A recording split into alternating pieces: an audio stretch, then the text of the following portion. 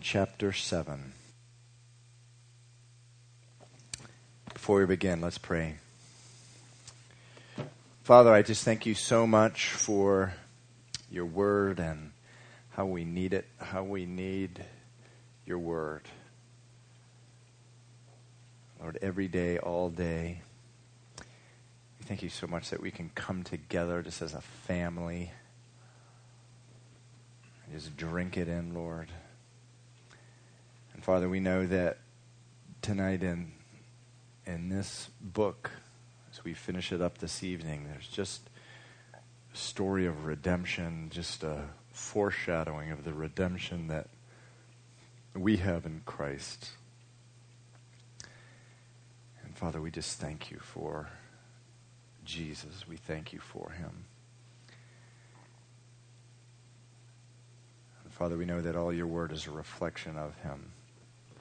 We want our lives to be a reflection of you, even as we look as in a mirror and are transformed into your image, Lord. I pray in Jesus' name you'd open the eyes of our hearts, Lord, our minds, our ears, to what the Spirit is telling us, where he is leading us. We pray this in Jesus' name. Amen. Okay, Esther. So the Jews had been exiled from Jerusalem, from Israel. They had been brought to Babylon. And 70 years later, a decree went out from the king for them to return. And that's exactly what happened in the book of Ezra and also in Nehemiah. This is chronicled, the Jews going back.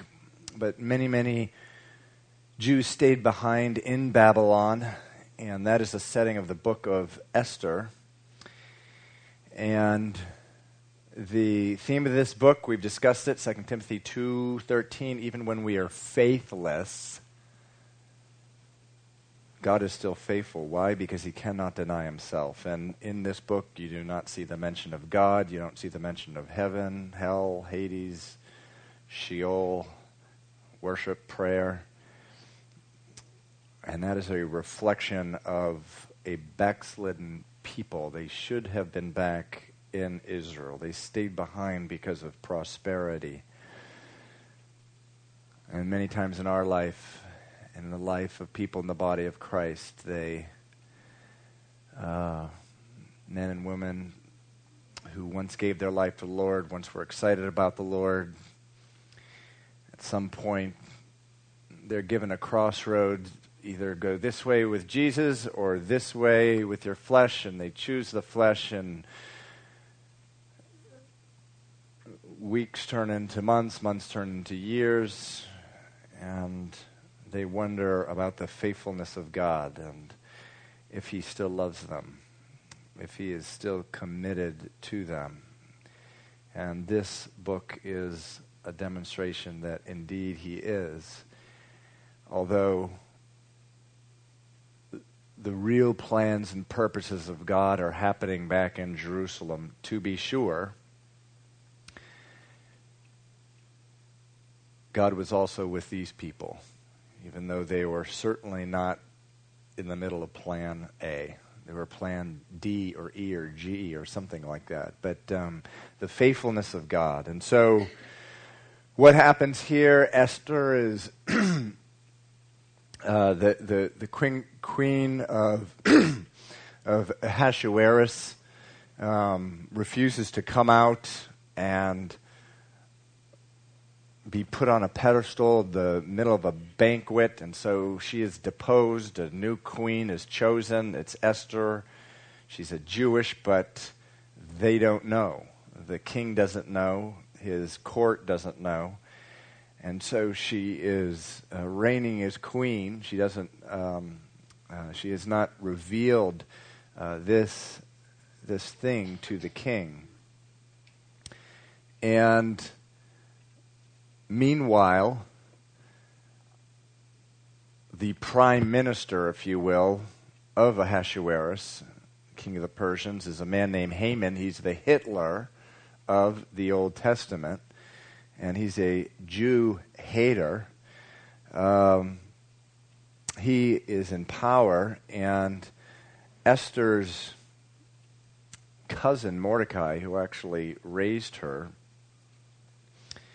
is in the gate of the city.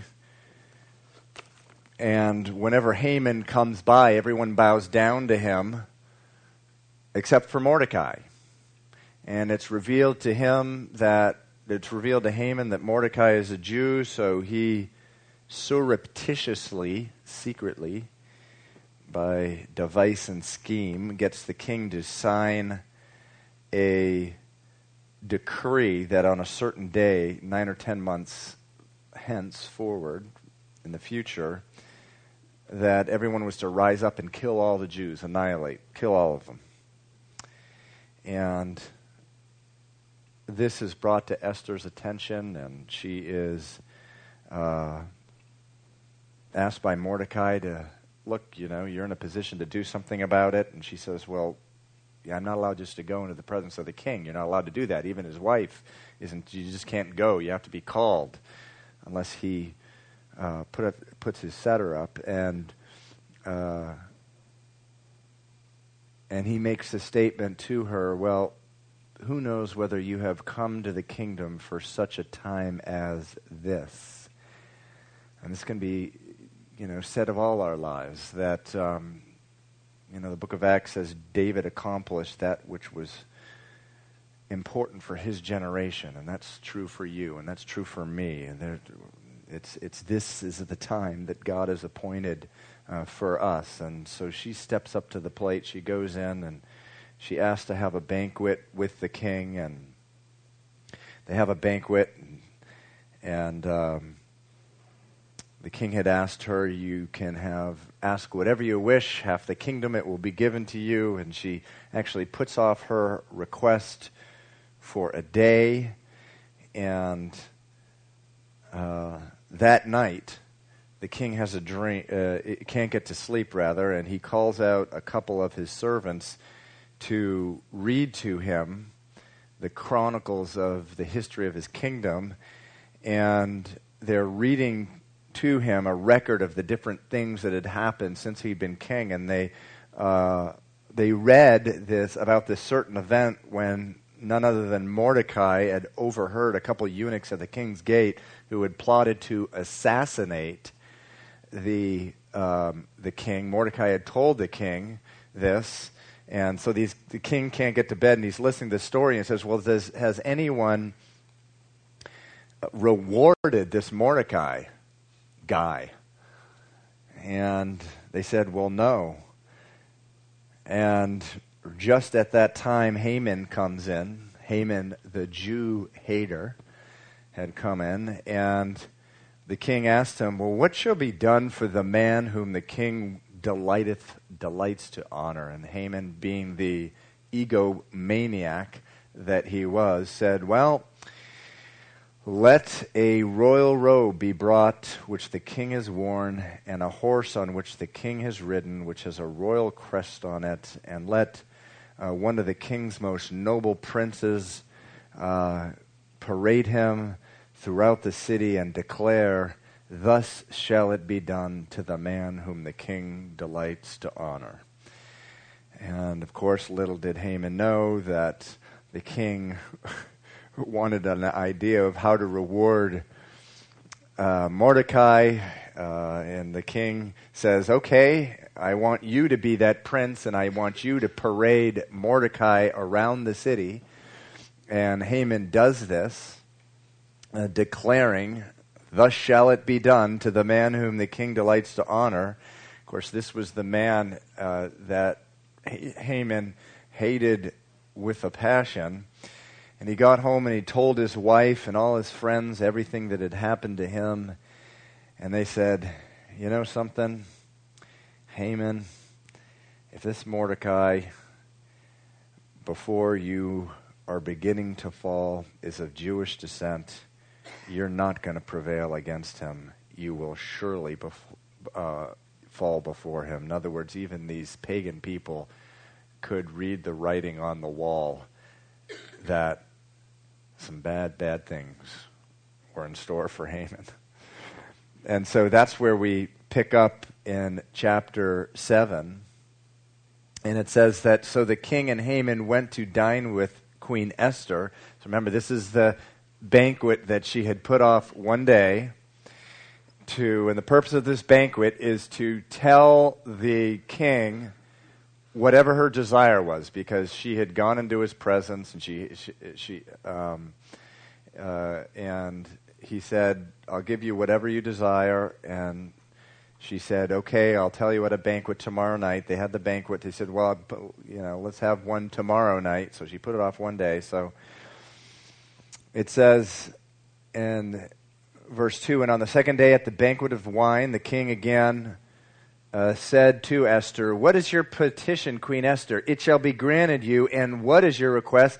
Up to half the kingdom it shall be done.' And Queen Esther answered and said, 'If I have found favor in your sight, O king, and if it pleases the king, let my life be given me at my petition, and my people at my request.'" And so she's saying, I want my life to be saved, and also I want my people's life to be saved. Verse 4, "For we have been sold, my people and I, to be destroyed, to be killed, to be annihilated. Had we been sold as male and female slaves, I would have held my tongue, although the enemy could never compensate for the king's loss." So King Ahasuerus answered and said to Queen Esther, "Who is he, and where is he who would dare presume in his heart to do such a thing?" And Esther said, "The adversary and enemy is this wicked Haman." So Haman was terrified before the king and queen. And then the king arose in his wrath from the banquet of wine and went into the palace garden. But Haman stood before Queen Esther, pleading for his life, for he saw that evil was determined against him by the king. When the king returned from the palace garden to the place of the banquet of wine, Haman had fallen across the couch where Esther was. And then the king said, "Will he also assault the queen while I am in the house?" And so this is what happens when you go to banquets of wine, brothers and sisters. You wind up, doing stupid things like falling on couches with people that you have no business falling on couches with. And that's what happened to Haman. This one particularly was someone he didn't want to fall on a couch with. It was the queen. And the king comes in right in the middle of this. And it says there that, "Will he also assault the queen while I'm in the house?" As the word left the king's mouth, they covered Haman's face. And so it is said that Persian kings could not look upon the face of someone who was sentenced to die. So this guy, his sentence was on him. Now Harbonah, one of the eunuchs, said to the king, "Look, the gallows 50 cubits high, which Haman made for Mordecai, who spoke good on the king's behalf, is standing at the house of Haman." Then the king said, "Hang him on it." So they hanged Haman on the gallows that he had prepared for Mordecai. Then the king's wrath subsided. And so here you see this amazing turn of events here. And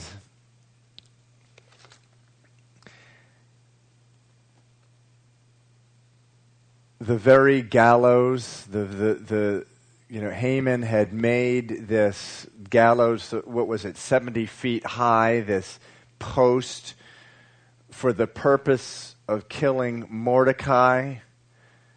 Haman himself is killed on it. There's a proverb that says this. It says, "Whosoever digs a pit shall fall into it. He who rolls a stone will have it come back on him." And as Christians, you have no business digging a ditch or a pit for another person. Not even your enemies.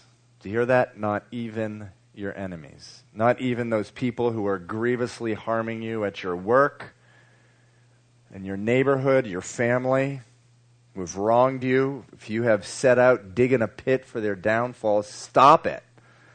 you'll wind up falling into it. Galatians 5:14 says this, all of the law is fulfilled in one word, even as you shall love your neighbor as yourself. But if you bite and devour one another, beware lest you be consumed by one another. And remember, that was written to Christians. And so oftentimes in the church,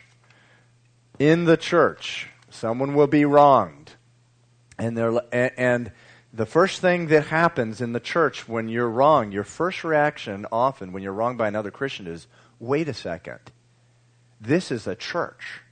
That person's a Christian. Of all places not to be wronged, it should be here. And the other person, meanwhile, is thinking, well, that person's a Christian and they should forgive me. And so sometimes with carnal people, it's a formula for disaster. But oftentimes, person is wronged in the church. They're wronged by another brother or sister. They begin digging a pit. They begin biting, devouring.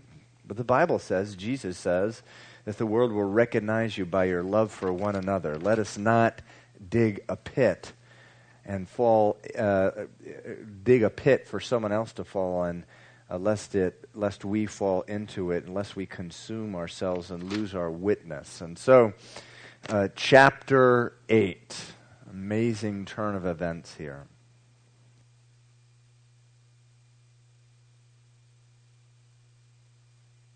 On that day, verse 1, King Ahasuerus gave Queen Esther the house of Haman, the enemy of the Jews, and Mordecai came before the king, for Esther had told how he was related to her. So the king took off his signet ring, which he had taken from Haman, and gave it to Mordecai, and Esther appointed Mordecai over the house of Haman. Now Esther spoke again to the king, fell down at his feet, and implored him with tears to counteract the evil of Haman the Agagite and the scheme which he had devised against the Jews. And the king held out the golden scepter toward Esther. So Esther arose and stood before the king and said, if it pleases the king, and if I have found favor in the sight, and the thing seems right to the king, and I am pleasing in his eyes, let it be written to revoke the letters devised by Haman, the son of Hammedatha, the Agagite, which he wrote to annihilate the Jews who are in all the king's province. For how can I endure to see the evil that will come upon my people? Or how can I endure to see the destruction of my countrymen? Then King Ahasuerus said to Queen Esther and Mordecai the Jew, indeed, I have given Esther the house of Haman, and they have hanged him on the gallows because he tried to lay his hand on the Jews.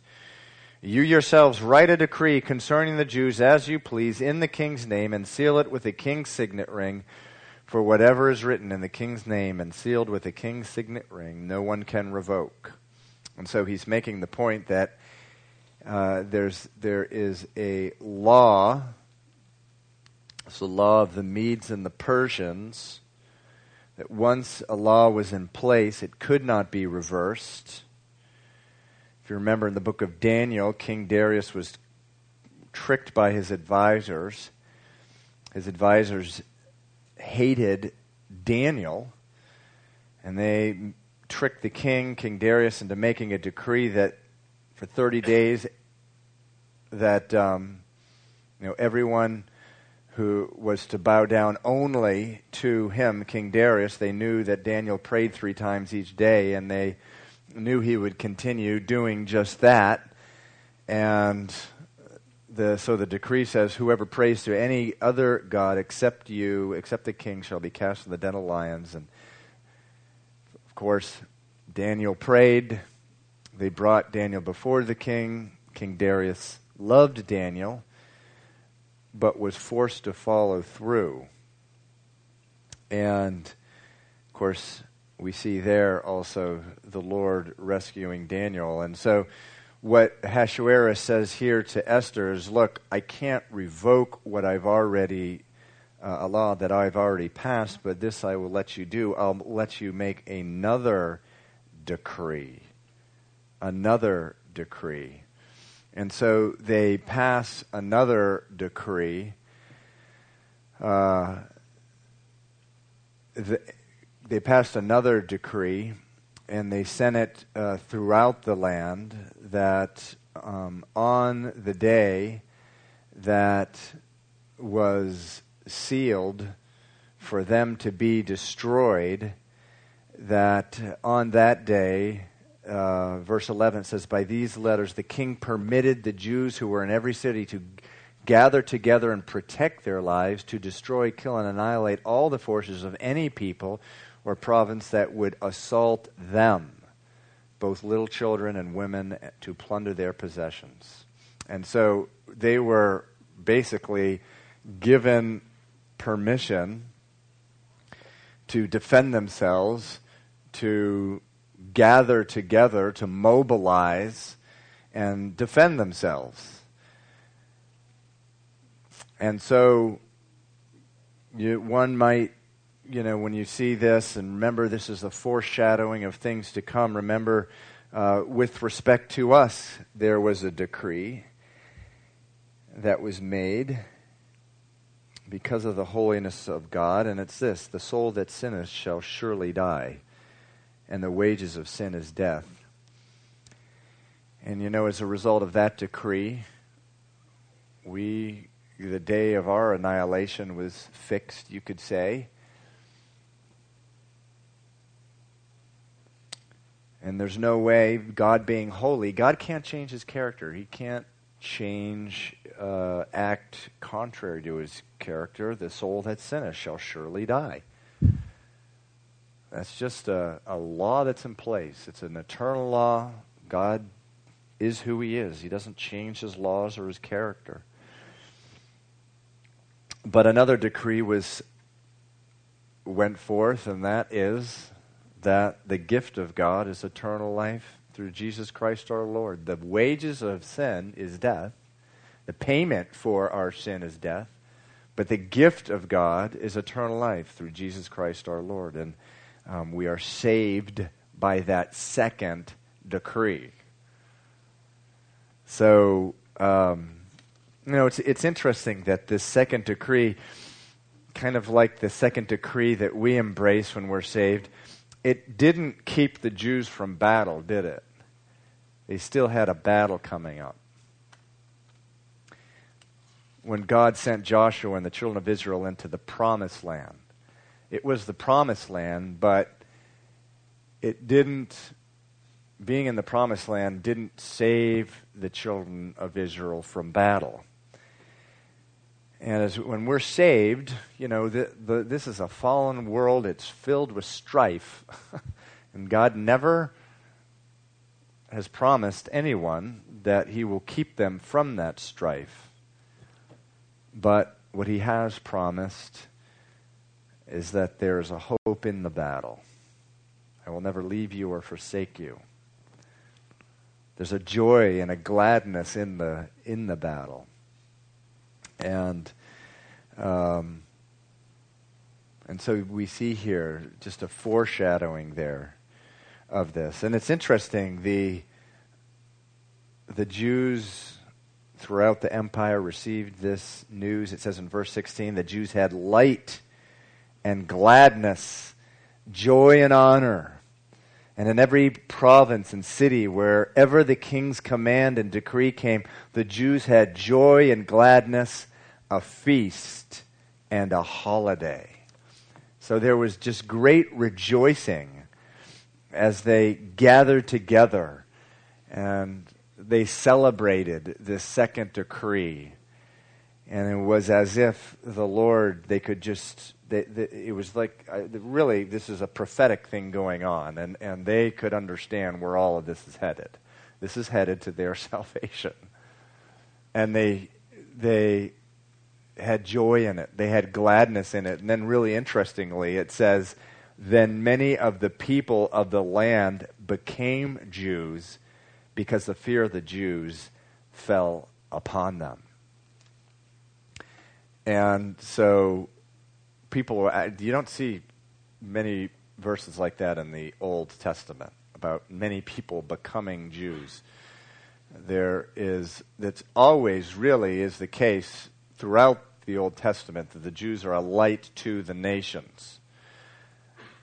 But you don't see the fullness of the sort of going out to all the nations and bringing the harvest until Jesus starts sending people out, and ultimately he sends us all out to make disciples of all nations. But here you see many of the people became Jews because fear of the Jews fell upon them.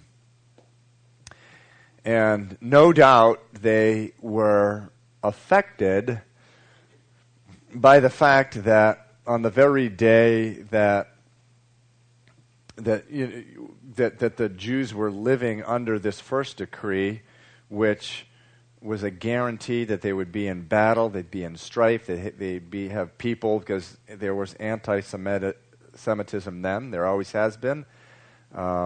Satan hates the Jews, always has, still does to this day. There were still anti-Semitism even after that second decree. So they had a battle coming, but they could be glad in it. They could feast in it. They could have a holiday in it. And that really affects people when you are in the middle of some really intense thing and you have lots of joy in your life. Right now, the United States is in sort of reeling in a financial crisis that the country hasn't seen in 40, 50 years. And it's an opportunity for you to, this Christmas actually, to have a holiday. That's what it says right there in verse 17. They had a holiday. To have, you read the paper now and it's like, oh, there's this glumness out there.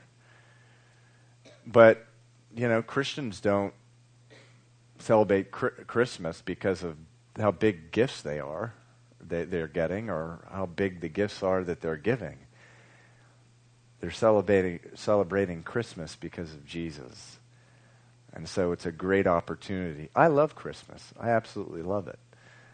Because it is, I think, the best time in the whole year for opportunities to tell people about Jesus. Hey, do you mind if I just tell you what Christmas means to me? It's like a really, really easy line that you can have and share with people. And each year I write out my testimony to a few people and at the place I work and give it to them. And I like to share also what Christmas means to you. And so during this financial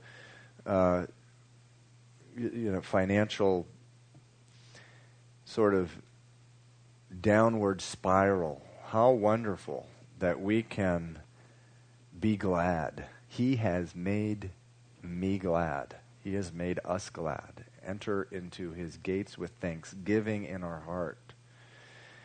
And with that kind of witness, the fear of God will descend on people's hearts. That's what happens when people see that kind of witness. The fear of God will descend upon their hearts. Their hearts will be changed. And that's all our desire, right? To see the hearts of people changed around us. Chapter 9.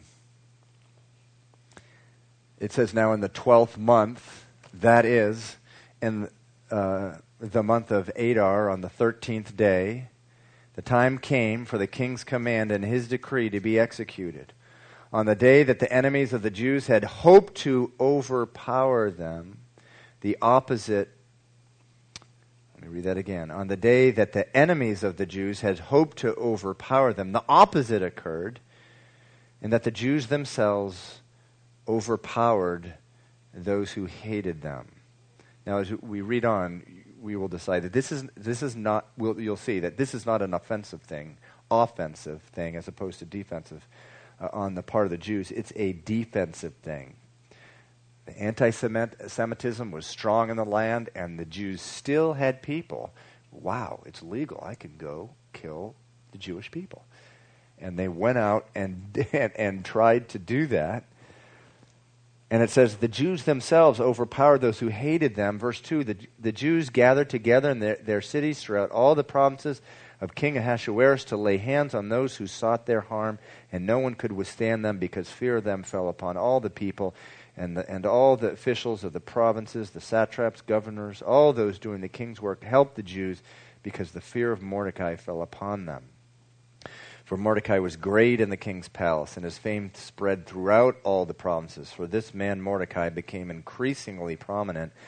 Thus the Jews defeated all their enemies with the stroke of the sword, with the slaughter and destruction, and did what they pleased with those who hated them.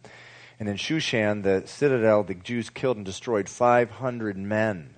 Verse 10, and the 10 sons of Haman, the son of Hammedatha, the enemy of the Jews, they killed, but they did not lay a hand on the plunder.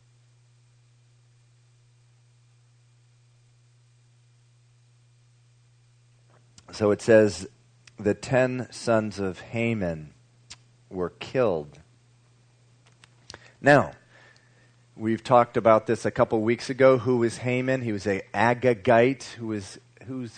What's an Agagite? King Agag, the king of the Amalekites. Remember, he is God, through Samuel, told King Saul to wipe out all the Amalekites. They were just a people who were the enemies of the Jews, lived in really unspeakable kind of wickedness right in the midst of the Jews. They were a thorn in the Jews' side. God had told Saul to wipe them all out. He didn't. He preserved some of them. Among the ones that he preserved, at least one of them came back and killed him. And excuse me. And here in chapter 9, in the book of Esther, one of those descendants come back, and he's trying to destroy the Jews, just like the Amalekites always had been. Remember, the Amalekites were the ones who went with Moses and the children of Israel. They came up from behind them and basically started killing the women, children, and the old people. They were just sort of terrorists, knocking them off from behind. And that's where, God said to Moses, I am Jehovah Nissi, God, your victory, your banner. And but Saul did not kill all the Amalekites, and here they are again trying to kill all the Jews. And as we've said before, the Amalekites are a type of the flesh. They're a type of sin. And the Bible says there's only one response you should ever have to sin, to the flesh in your life, and that is to completely annihilate it, to kill it, to not let any of it, back again. I think I've used this illustration before. The Blob. Any of you guys see The Blob? Movie from the 50s, Steve McQueen. This gigantic blob starts taking over a city, and they finally, somehow they get in, and it's like sucking up people and this crazy thing. And somehow they get rid of it, but at the very end of the movie, there's just a tiny bit of the blob is coming through an air conditioning vent in a movie theater, and the blob was coming back to, destroy the city. And it's like that with the flesh. You have to annihilate all of it. You have to kill all of it, or it will come back to kill you. And the other principle about the flesh is that, you choose the flesh, and so oftentimes you think, well, I'm going to do this sin. I know there's going to be repercussions. I know that there are going to be consequences. But it's impossible to overestimate the flesh and sin and the consequences of indulging in it. And you don't know the repercussions of it. And, I see this over and over again. I have a dear, dear friend who confided in me one time that after walking with the Lord for 11 years, he just got tired of the body of Christ thing, tired of everything, and left his wife, left his 4 kids, and he says, I knew I was going to pay for it, but, I knew I could handle the consequences. I just decided I was going to handle it. And I remember the day that he came in, I was with my friend Robert in Miami, and this guy barged through the doors, and he's telling me his son had just hung himself in a jail. And around the same time, another one of his daughters committed herself into a mental institution where I believe she is to this day. Another one of his daughters is having a bunch of kids out of wedlock and just a complete, total mess. You can never, ever sort of figure out, I'm going to do this sin, and I'm going to do it. I'm going to make this calculated decision here. If I do this, okay, I'll be willing to go through that, and that. No. Because what winds up happening is your sin winds up affecting way, way, way, way more people than just you. Look at Haman. 10 sons wiped out. Every one of them killed. He's a type of the flesh indulging in the flesh.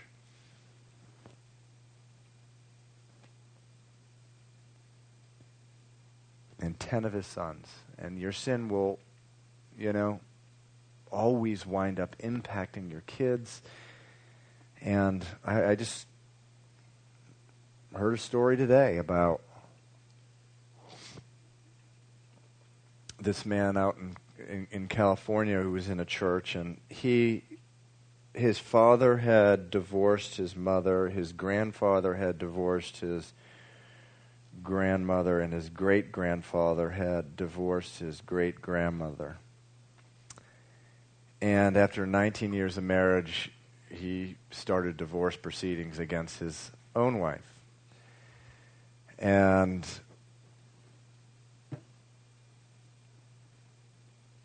in his mind, he says, this is sort of how things are. So it's a generational thing, and that's how sin is. The sins of your sins will just be carried on from one generation to another. And this guy was actually said he was a Christian, and he was like, did what so many other Christians do today. He was like, God's grace will cover it, and I'll be able to deal with it. And then he was just overcome, just with the biblical truth that he had to fight against his flesh. And he had to kill Amalek in his life completely. And he just had to fight like he's never fought before about anything, because he realized, wow, I'll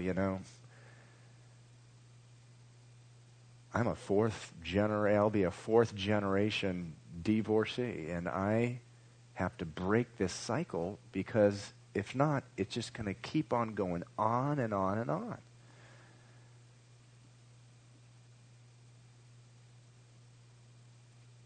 And, I really admire that testimony, because, someone getting in a marriage that they're miserable, and, I get it, I understand it, but he obeyed the Lord. He was willing to be miserable for a season and fight in this miserable battle, get down in the trenches, and be willing to do what was necessary to, take up his bayonet, run to the trenches of the Amalekites, and bludgeon the Amalekites in his life to death. And that's what you need to do. That's what I need to do.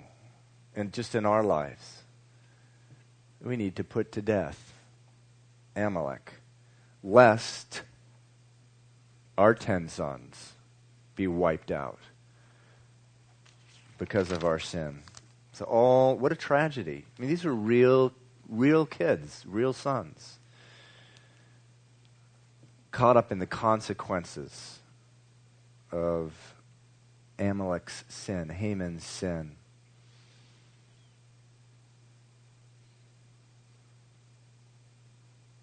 And then it says in verse 13, if it pleases the king, Esther said, if it pleases the king, let it be granted to the Jews who are in Shushan to do again tomorrow according to today's decree, and let Haman's 10 sons be hanged on the gallows. So even though they were dead, they hung them on the gallows. So the king's commanded this to be done. The decree was issued to Shushan, and they hanged Haman's 10 sons. And the Jews who were in Shushan gathered together again on the 14th day of Adar and killed 300 men at Shushan, but they did not lay a hand on the plunder. The remainder of the Jews in the king's provinces gathered together and protected their lives, had rest from their enemies, and killed 75,000 of their enemies. So this is remember, the Persian Empire is just a vast empire. And so this is happening all around the empire. But they did not lay a hand on the plunder. This was the 13th day of the month of Adar, and on the 14th of the month they rested and made it a day of feasting and gladness.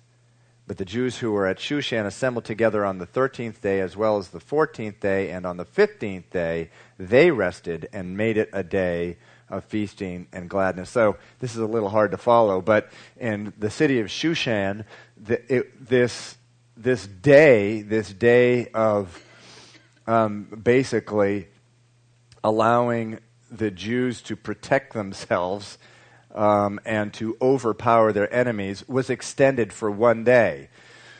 So outside of Shushan, the Jews rested on the 14th day and feasted and had, it says, feasting and gladness on the 14th day, but it was on the 15th day that they did so in the city of Shushan, because it was extended for one day there. And verse 19 says, therefore the Jews of the villages who dwelt in the unwalled towns celebrated on the 14th day of the month of Adar with gladness and feasting as a holiday and for sending presents to one another. And Mordecai wrote these things and sent letters to all the Jews near and far who were in all the provinces of King Ahasuerus to establish among them that they should celebrate yearly the 14th and 15th days of the month of Adar, as the days on which the Jews had rest from their enemies, as the month which had turned from sorrow to joy for them, and from mourning to holiday, that they should make them days of feasting and joy, of sending presents to one another and gifts to the poor. And so a day appointed for their destruction. And, you know, how much more could the tables have been turned? What was meant for their destruction it resulted in something that really resulted in their strengthening in a mighty way. Many of their enemies were put to death. And so a holiday was pronounced for the 14th and 15th days of the month. Now the Jews still celebrate this to this day. It's the Feast of Purim. The word pur in Hebrew means the rolling of dice. If you remember, when Haman decided that all the Jews would be killed and to figure out which day it would be on, what did he do? He rolled the dice. And so this is it's a bit of irony, I suppose, in which the festival, the Jewish festival, celebrating the salvation of the Jews and the fact that that day was turned on its head is called Purim, the Day of the Dice, I guess it's called. And it takes place in March, in springtime, and you can go to Israel I understand the way they do it is on the 14th day, there's celebration in the areas all around Jerusalem, and on the 15th day, Jerusalem itself celebrates, and they dress up like Haman and Esther and Mordecai, and they have these little skits and plays, and Mordecai comes out and they clap, and when Haman comes out, they boo, and everyone eats these big cookies called Haman's ears, and everyone has a wonderful time. And then it says in verse 30, and Mordecai sent letters to all the Jews to the 27 provinces of the kingdom of Ahasuerus with words of peace and truth.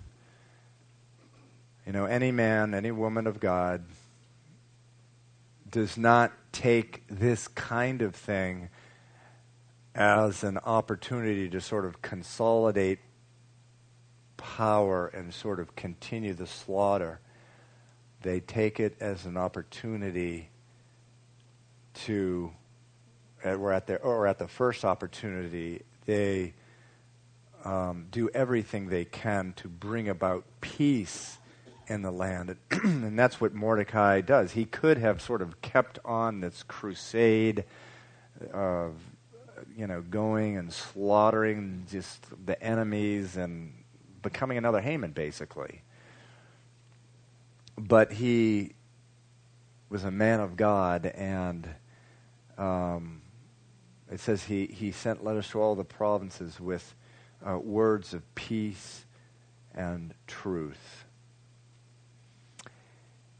And then in chapter 10 it says, and King Ahasuerus imposed tribute on the land and on the islands of the sea. In other words, his empire is even prospering more. This happens. We see that in the life of Jacob and Laban, and Joseph and Pharaoh, that oftentimes you'll find where you're at, your work or wherever, is just miraculously prospering. And don't let this make you proud or prideful, but it's just a principle that you see in the Bible often happens. Where his people are there's prosperity. Verse 2, now all the acts of his power and his might and the account of the greatness of Mordecai to which the king advanced him, are they not written in the books of the chronicles of the kings of Media and Persia? And so this is real history happening here for Mordecai. The Jew was second to King Ahasuerus and was great among the Jews and well received by the multitude of his brethren, seeking the good of his people and speaking peace to all the countrymen. And so, what do we learn from this book? One, that God is faithful. Even when we are faithless, he is faithful because he will not deny himself. We also learn that Haman is a picture of the flesh. Last time he appears in this story, he's hanging from the gallows. That's what will happen to you, to me, if we start indulging the flesh. Mordecai, however, a type of the Holy Spirit, installed as the prime minister. The book of Romans says, to be carnally minded is death, to be spiritually minded is life and peace. That is the way to prosperity, whatever that means. Not always material wealth, but there will be prosperity in your life, even as you are follow the Spirit. To be carnally minded is death. To be spiritually minded is life and peace. And you see here how God turns the tables, and it's just so important. And we get in these situations in our life, and it looks like the day of our annihilation has been appointed. But it's so easy for the Lord to turn the tables in the most radical way.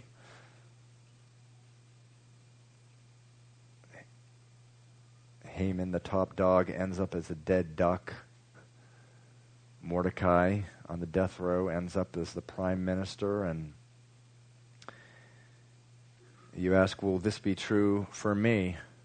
Answer, yes. John 1:12, to as many as receive Jesus, to many as believe in his name, he gives the right to be sons, daughters of God. And you're a child of God, you're a son, a daughter of God, and these very same principles that we read in this book are a promise for your life. He will turn the tables. He is your deliverer. The most amazing thing about this book, again, is this is a people who were backslidden. The Bible says in Romans 5, verse 8, even while we were yet sinners, Jesus died for us. And you know, when you were saved, whether you understand this or not, and if you don't understand it, it's my prayer that you reach the point in your life where you do. You were in the worst place. You were one ugly duckling. And it's not when you were in church being all spiritual and obedient when he saved you and died for you. It was when you were in your rebellion.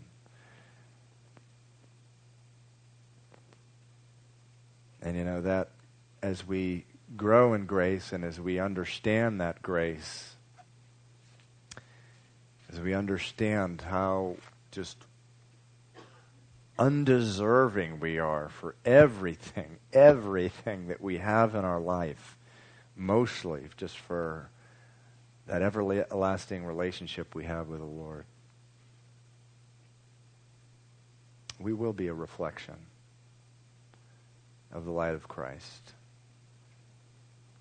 And people will look at us just as they saw these Jews celebrating. And they'll be drawn to it. And it can be said of our lives, well, the fear of God came upon them and they became Christians. Let that be true for our lives. Let's pray. Father, I just thank you, Lord, for this wonderful picture of your grace and mercy. And Father, I pray in the name of Jesus, Lord, that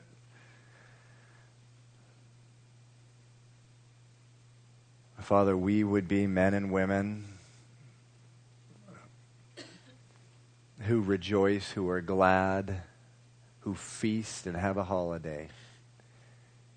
God, even in the midst of strife and desperate times, Lord, of course, we need your grace. We need the Holy Spirit. Please fill us, Lord, with the Holy Spirit for that to happen in our lives, Lord. Father, I just pray for anyone, any man, woman in this room where, Father, there's something ahead of them. It's not a day of annihilation, but it's just a circumstance that looks, wow. It looks like it's just going to come down like a mighty hammer on their lives. And Father, I just pray that you'd fill their heart with faith. And just as you filled Esther's heart with faith as she went into the king, not knowing if she would live or die by doing that. Father, we just thank you for this hope. We thank you that while we were yet sinners, you died for us. We pray this in Jesus' name. Amen. Okay, for those of you who would like